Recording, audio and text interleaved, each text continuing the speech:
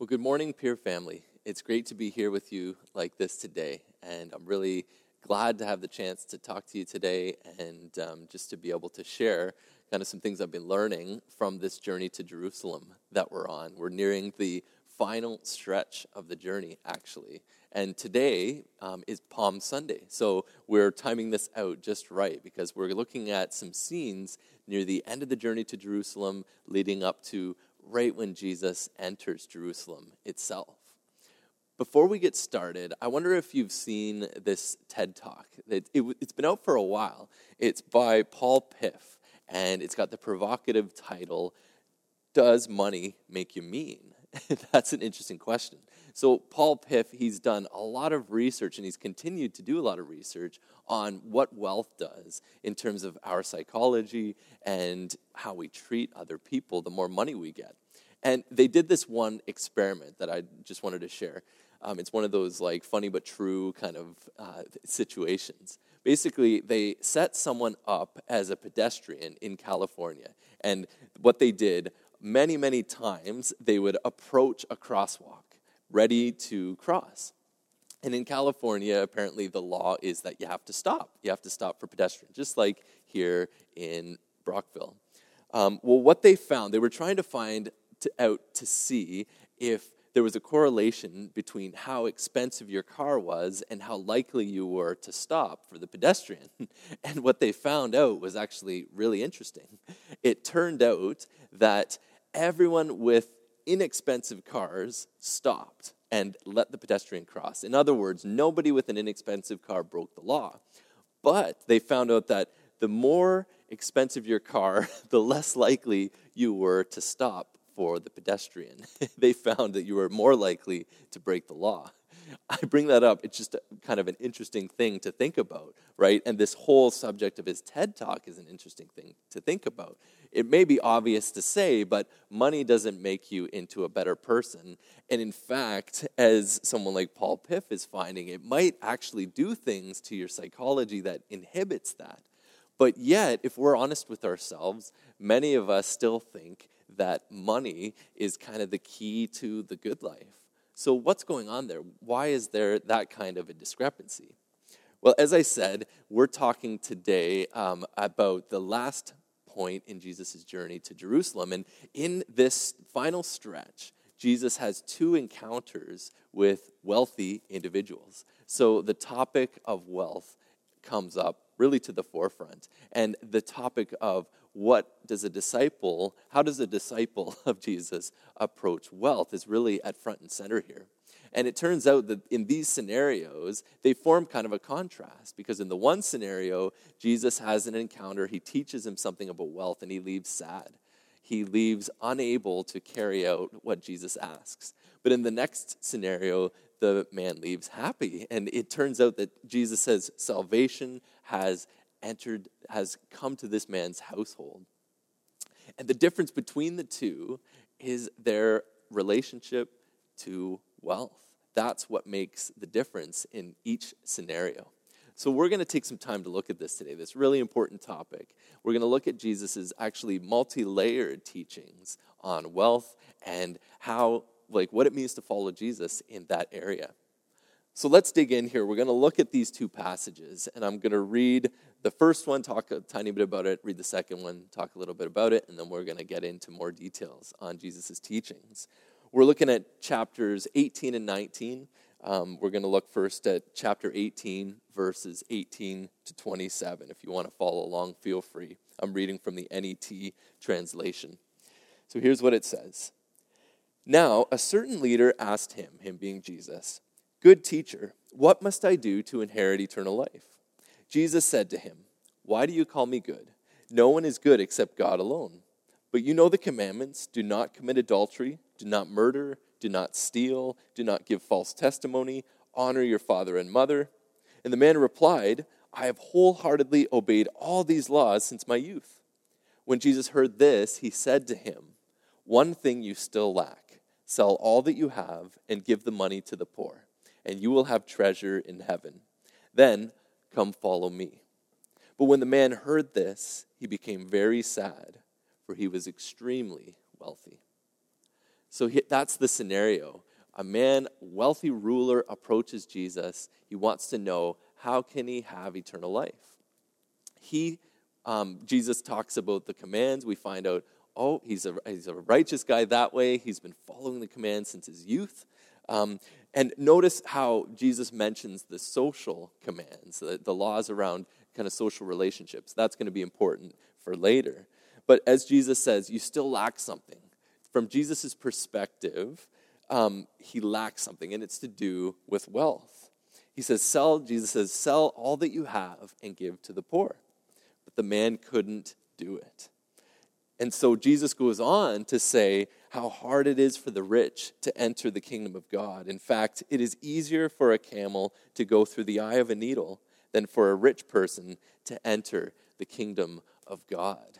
That illustration there is meant to point to something that's really an impossibility. Something that's going on with this man is making it impossible for him to enter the kingdom of God. So, something like that I said that's going on in this man's life is completely blocking the kingdom in his life. And it has to do with his relationship to wealth and possessions. That's the one scenario. Now let's look at the other one. It's in chapter 19, verses 1 to 10. It almost comes right after this. It's to do with Zacchaeus, who's a wealthy chief tax collector. Let's read it from verse 1. Jesus entered Jericho and was passing through it. Now, a man named Zacchaeus was there. He was a chief tax collector and was rich.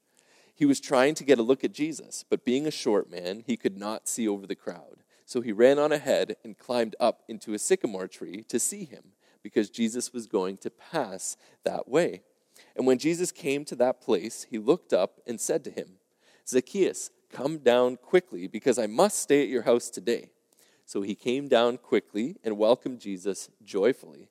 And when the people saw it, they all complained. He has gone in to be the guest of a man who is a sinner. But Zacchaeus stopped and said to the Lord, Lord, look, half of my possessions I now give to the poor. And if I have cheated anyone of anything, I am paying back 4 times as much. Then Jesus said to him, today salvation has come to this household, because he too is a son of Abraham. For the Son of Man came to seek and to save the lost. This passage here, it's picking up on a lot of themes that we've already talked about, especially that theme of Jesus coming to seek and to save the lost. And as we've said, it really contrasts really nicely the story of the ruler. Here we have a sinner, a so-called sinner, and not just any sinner. He's a tax collector. He's a chief tax collector. So he was probably quite despised, actually, in his town of Jericho. But anyways, we have a sinner who turns to Jesus, who repents, while this rich ruler can't. He refuses to repent. And there's something going on here then about Zacchaeus' new relationship to wealth that's really key here. That was key to his key to his salvation. His response to Jesus when he said, "Look, Jesus, I'm giving up half of my wealth, giving it to the poor. I'm making amends for my wrongs." Right? He's got a new relationship with wealth. Something about that was key to him following Jesus, from him receiving salvation. So my question is then, what is really at issue here? What's kind of going on? Because I think that there's probably a lot that we can glean from these two stories. And I'm going to be drawing a lot from actually a textbook that was really helpful to me while I was in seminary. It's called Introducing the New Testament by 3 writers, by Paul Actmeyer, Joel Green, and Marianne Thompson.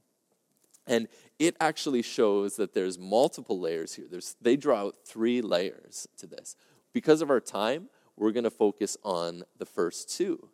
But at the end of the day, I think what's going on here is that this kind of the relationship that each of these men have to wealth, it's kind of like a symptom to something deeper. It's a symptom to what's going on in their hearts in relationship to God, and their hearts in relationship to other people. And Jesus knows that that's what needs to be addressed before these people are ready to follow him. That's what needs to be dealt with before they're willing even to follow him. So let's look at each one of those in turn here. So then again, remember, what he says to the rich ruler is, one thing you lack, first, sell all that you have. So why that directive? Why does Jesus focus on that? When I think about it, and I think about wealth, I think the same is true then as it is now. It seems like almost like this universal thing to us as humankind. There's this temptation to say that wealth equals happiness, right? If I can just gain more wealth, more possessions, that means I'll be happier. Wealth is the sure ticket to the good life. And we know this, like lottery companies, this is how they make all their money, right? And when I look at those commercials, like, the one company, Cash for Life, and I see just how much fun it looks like those people are having. I admit, I can find myself falling into kind of the same way of thinking. And you know what, when I think back about this, I don't know where I learned it, probably from just kind of what was going on around me, from TV, from all of that. But as a child, I can remember thinking like, okay, one day I'm going to be rich. I got to be rich. Like for me, that was like the pinnacle. That was like, if I'm rich, then that means that I've arrived, that I've really made something of myself. And for some reason, I related that to having a castle. I'm not sure, but I really thought I'm going to have a castle one day. Well, I'm still working on that part. I'm still working on both of them. But the truth is, I think, if we're honest, we put wealth and we put the wealthy on like a pedestal. We're kind of like, okay, the richest of the rich, these are kind of like the best that humankind has to offer in a lot of ways. Like they're the ones who are really successful. And sure, there is a truth to that. You know what? When people do a really good job or come out with something really innovative, often wealth follows. But even that's really dependent on what society happens to value at the time. So that even that can be relative, right? It's not always the case. But I'm bringing up all this to say that actually Jesus teaches something quite different. If you've been reading up to this point and you've been reading attentively on this theme, you'll realize, oh my goodness, like he is not tracking with how we feel towards wealth. Because here's what he says. In chapter 12, he talks a lot about this. He says, watch out and guard yourself from all types of greed or covetousness, because one's life does not consist in the abundance of his possessions. In other words, Jesus is saying that life actually isn't all about what we possess. It isn't all about wealth. So watch out for greed. And he says later on in verse 23, he says, there is more to life than food, more to the body than clothing. And then he goes on to say, don't be overly concerned about these things, about what you will eat and what you will drink. Do not worry even about such things. Jesus has this very different view of what makes for a good life. And he sees greed, he sees wealth as something that can potentially get in the way of the life we were meant for. And so Actmeyer and friends, that book that I was telling you about, they say this: for Luke, wealth presents itself as a temptation to prestige and security apart from God. And for this reason, it's suspect. So in other words, I see what's going on here is, we can get attached. I can get attached to wealth in really unhealthy ways if I'm not careful. You know what? I may buy into this belief that acquiring more and more equals happiness. It equals eternal life, which is probably what the ruler had in mind, right? And also I can think that if I just get more money, then I'll have less worries. I'll have less stress. I'll be more secure. But the thing is, the more I believe that, the more I become attached to wealth and possessions. It's this kind of sentiment, right? If I just have more, then I'll be happy. As if I'm lacking now, and what I just need is more in order to be more full or more whole or happy or all of that stuff, right? But the thing is, as I said, Jesus looks at things differently. And instead of pursuing wealth, Jesus says, pursue God's kingdom in Luke 12:29-31. For Jesus, the key to life is coming to God with everything. It's coming to God with that kind of a view, like trusting God in that way. Only you, God, can bring fulfillment and joy and that sort of thing. And so Jesus doesn't beat around the bush on this. He says it more than once. Listen to what he says in 14:33. Not one of you can be my disciple if he does not renounce all his possessions. Jesus really puts it out there for us, like coming to God with all of ourselves, free of attachments to wealth is really what life is all about. And so this rich ruler gives us an illustration of really a cautionary tale of what it's like to be attached to wealth. This man came to Jesus desiring eternal life, but when he's told, okay, you want eternal life? Sure, I can give it to you. You just got to follow me. That's the ticket here. But you're going to have to sever your attachment to wealth. We see that wealth had such a hold on him that he left sad. And that part's really important to me. That speaks volumes because I think he knew, kind of sensed what was going on here. I think he looked at Jesus as like Jesus is who I want to be like. I want to follow him. I want to learn from him. But when Jesus says, choose then between wealth and me, choose then between what you've placed your stock in when it comes to wealth and real life, eternal life. When he was faced with that choice, he couldn't help but choose wealth. And so he left sad, knowing that he had, I think, passed up his opportunity. But in contrast, Zacchaeus was willing to let go of his possessions. He was willing to let go of that attachment and to come to God with everything. And because of that, that freed him up to follow Jesus. That freed him up for salvation. So, in other words, what I'm reading from this is that around this discussion of wealth, at one layer, discipleship means adopting a new way of looking at life. It means trusting everything to God instead of something like money. Instead of focusing on accumulating for myself, it actually a lot of the times means letting go so that I'm free to come to God with my whole heart. So that's a big part, I think, of what's going on here in these two scenarios. That's one level of what's going on here. But there's a second one as well that I want to talk about. Because notice how Jesus doesn't just say, sell everything. He also adds, give that money to the poor. He adds in a second thing that he wants him to do. He brings in the social dimension. He brings in other people. And that's really key. And Zacchaeus, he somehow kind of instinctually gets this, right? He doesn't just sell everything, he goes and helps the poor. And actually, this is a theme. If you've been following, you know that Jesus often brings up this idea of helping the poor. And actually, in 13:13-14, he adds even more to it, which is really helpful for us. Because when he's talking to the Pharisees and says, you know what, when you have your elaborate feasts, invite the poor, he says, then you will be blessed because they cannot repay you. So that's interesting.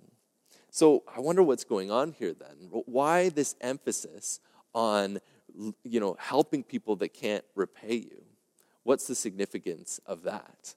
Well, again, I'm helped by that book that I mentioned, Actmeyer and Friends, because they talk about how in Jesus' day, and here we kind of need to get into the context here to I think grasp like the significance of what's going on here. But in Jesus' day, the people that you related to in that way, the people that you would share with and the people that you would give to without expectation of return, that was your family. That was the people that you were closest to. That was your friends and family. In other words, those were the people that you considered equal to yourself, that you considered part of your circle. So then, as Actmeyer and Friends say, to share with someone without expectation of return was to treat them as kin, as family. Conversely, on the other side, to refuse to share things with others was tantamount to relating to them as though they were outside one's community. So in other words, sharing means family, means acceptance, it means equality, while refusing to share means shunning, it means rejecting, it means inequality. So that adds a whole other dimension to this, right? It shows that something was wrong with the ruler's heart toward when it came to other people and his view of other people. Because refusing to sell his things and help the poor showed that he was refusing to relate to people, to the poor and the people that Jesus was talking about. He was refusing to relate to them as equals. In his mind, they were probably still so-called sinners, outsiders. They weren't equals. So what's interesting then, he's actually acting kind of like a Pharisee, right? He's revealing his inner motives, his inner heart. He's showing that, no, there's still people that I refuse to help, I refuse to relate to. And doesn't wealth still do this today? I can think of parallels, and I invite you to think of them as well, because it's always helpful to kind of like bring it from then to now, right? To make so that it hits home. But wealth still divides, right? It still creates in-groups and out-groups. It creates the haves and the have-nots. And we know that in our day, this gap between the rich and the poor, it's grown so big and created so many problems that wealth inequality that's going on is not a good thing, right? We know this. And just going back to Paul Piff, that psychologist that I mentioned earlier who had that TED Talk, here's what he says. He says what he's found is actually the wealthier you are, the more likely you are to pursue a vision of personal success, of achievement, to the detriment of others.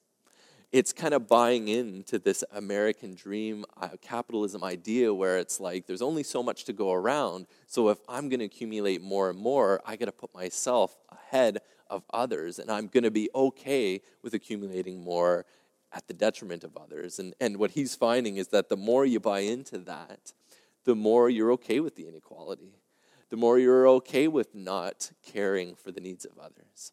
So the more you're willing to admit to inequalities and maybe even justify it to yourself. So it's a bit of a downward spiral that way. But on the flip side of this, discipleship then, what Jesus is trying to teach, the kingdom way, means adopting a new way of looking at each other. It means that we are all family under God. That's why Jesus, when he says that Zacchaeus, that salvation has come to his household, he goes on to say that he too is a son of Abraham. He too is part of God's family. So what I'm reading from this is that the kingdom then is about bringing people together. It's about unity. It's about solidarity. It's about breaking down barriers and all that divides. And it's about helping each other then. And it's about loving each other and caring for each other. So that's what was also at issue here between these two stories, between these two encounters. Okay, well, we're going to leave off there. And you know what? The more that I think about it, there is just so many other places we can go with this. So I'm excited to hear what kind of conversations come up in our peer groups this week. Because remember, we're working through this in our peer groups. And, you know, this, if you aren't part of one, please consider, because we're going to continue to track our series for a while yet. And I'm finding that there's just so many good things coming out of our conversations on Sundays. But just to recap then, there was two encounters with Jesus here, two different individuals, two wealthy individuals, and how they approached wealth made the difference between one going away sad and one receiving salvation, going away very happy. For the rich ruler, he was sad because, as N.T. Wright says, in order to inherit the life of the new age, of the kingdom, he had to abandon the values of the old and trust himself completely to the new, like a diver throwing himself forward into the water. That ruler had to give up a lot of things. He had to let go of the idea that wealth apart from God is the ticket to happiness and security and all that. He had to stop buying into that mentality. He had to sever that attachment. And he also had to let go of the idea that it's okay that there's in-groups and out-groups. It's okay that he thinks of himself as better or higher than others. He had to let go of that and come completely to God, trusting that Jesus' way was the better way. It was the way to eternal life, which is what he wanted all along. But salvation came to Zacchaeus because he was willing to let go and follow Jesus. And remember, at the end of the day, when we talk about salvation, real life, we mean following Jesus, because Jesus is the source of that. So at the end of the day, it's about getting rid of those things that block us from following Jesus. But for Zacchaeus, he was willing to pursue God and God's kingdom wholeheartedly. And he was willing to enter into a new way of looking at other people, a new way that breaks down the barriers and loves people regardless of who they are. Now, isn't this just an important lesson for all of us, an important thing for all of us to think about? It gives us these really vivid pictures, and we can ask ourselves, where am I at? Who am I more resembling right now? Am I resembling the ruler, or am I resembling Zacchaeus? It's a good check. A lot of this comes back to self-reflection, kind of seeing where we're at in relation to these people, but it's so helpful to do. And I myself, I'm not exempt from this. I found that I've learned so much by doing this as well. So we're going to leave off there with those scenes. But before we finish today, I just want to mention one more thing, because you may know this, today is Palm Sunday. So we've timed it out well. At the end of this story, Jesus has come to Jerusalem now. And so now he's ready to enter Jerusalem, which is what we commemorate on Palm Sunday. As the story goes, Jesus rides into Jerusalem on a colt on this day, and there's a crowd of disciples who are there to see him in. They're with him to celebrate. And it says in Luke 19, the whole crowd of his disciples began to rejoice and praise God with a loud voice for all the mighty works they had seen. And they were saying, "Blessed is the King who comes in the name of the Lord, peace in heaven and glory in the highest." This scene is the culmination of the road trip that we've been on with Jesus. And it is extremely significant. If we've been reading between the lines here, we know that this entrance into Jerusalem is God visiting Jerusalem. It's God returning to Jerusalem. And the disciples, they are celebrating this. They are celebrating what's happened, and they are so excited that Jesus is now arrived here in Jerusalem. But again, we see the Pharisees here, and they are not excited. They're telling Jesus to silence his disciples, probably because they're afraid of what the Romans are going to think by treating Jesus in this way. But Jesus knows what lies ahead in all of this. Jesus knows what waits for him in Jerusalem. And so Palm Sunday is the beginning of Holy Week, where we start to approach Easter weekend. We come closer to Easter. And this coming week, by the way, we're going to be having in person, we'll be having what's called a Maundy Thursday service, where we have communion together, and we commemorate the time when Jesus washed his disciples' feet and gave them that new commandment to love each other. We're going to be doing that Thursday, and then Good Friday will be in person, and then we'll have Easter Sunday in person and online. So Jesus knows what's coming next weekend. And as N.T. Wright puts it, this is where we all now enter the picture. We've been on the road with Jesus symbolically by reading through this together. And now we're kind of faced with thinking about this as well. But here's how N.T. Wright puts it. Are we ready then? Because Jesus is ready for this. Sorry, I keep interjecting here, but Jesus is ready. It's like I'm really building up this quote. But Jesus is ready to enter Jerusalem. So then, back to N.T. Wright. Are we ready not only to spread our cloaks on the road in front of him, to do the showy and flamboyant thing, but also now to follow him into trouble, controversy, trial, and even death? So the question now for those of us following Jesus, for us as disciples, we've seen what's happened. And what's happened is reason to celebrate. There's been a lot of incredible things that have happened on the journey to Jerusalem. But now we know what lies ahead. And the disciples are going to discover this for themselves. And you know what? The question is then for all of us, how would we respond to what lies ahead for Jesus if we were asked to continue that journey with him? And I invite us to think about that through Holy Week, through this time as we prepare for Good Friday and then Easter Sunday.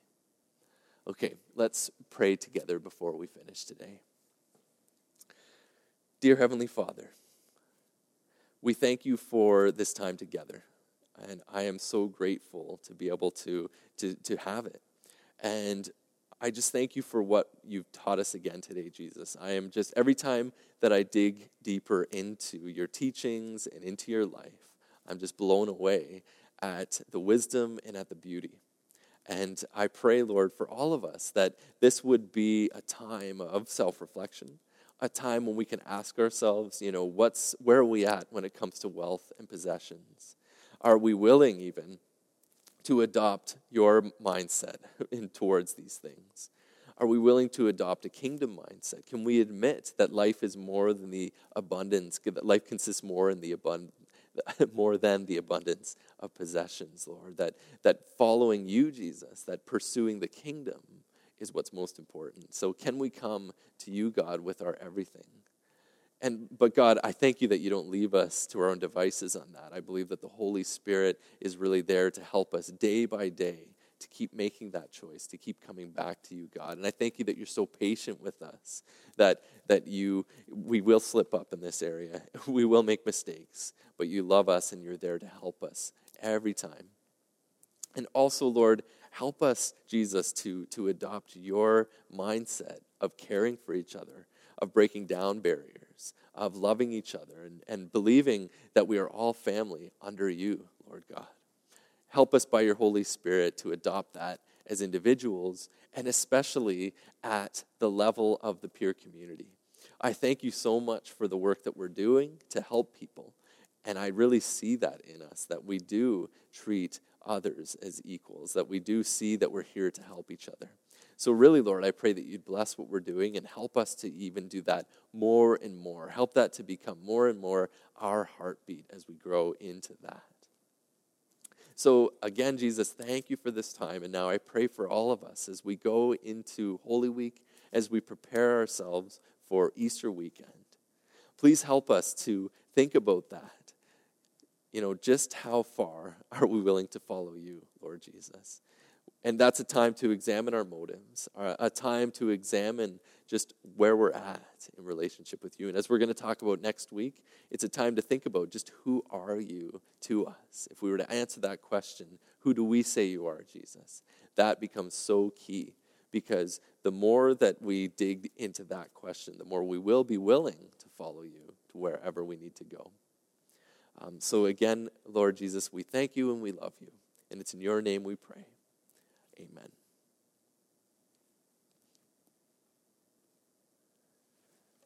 Good. Great.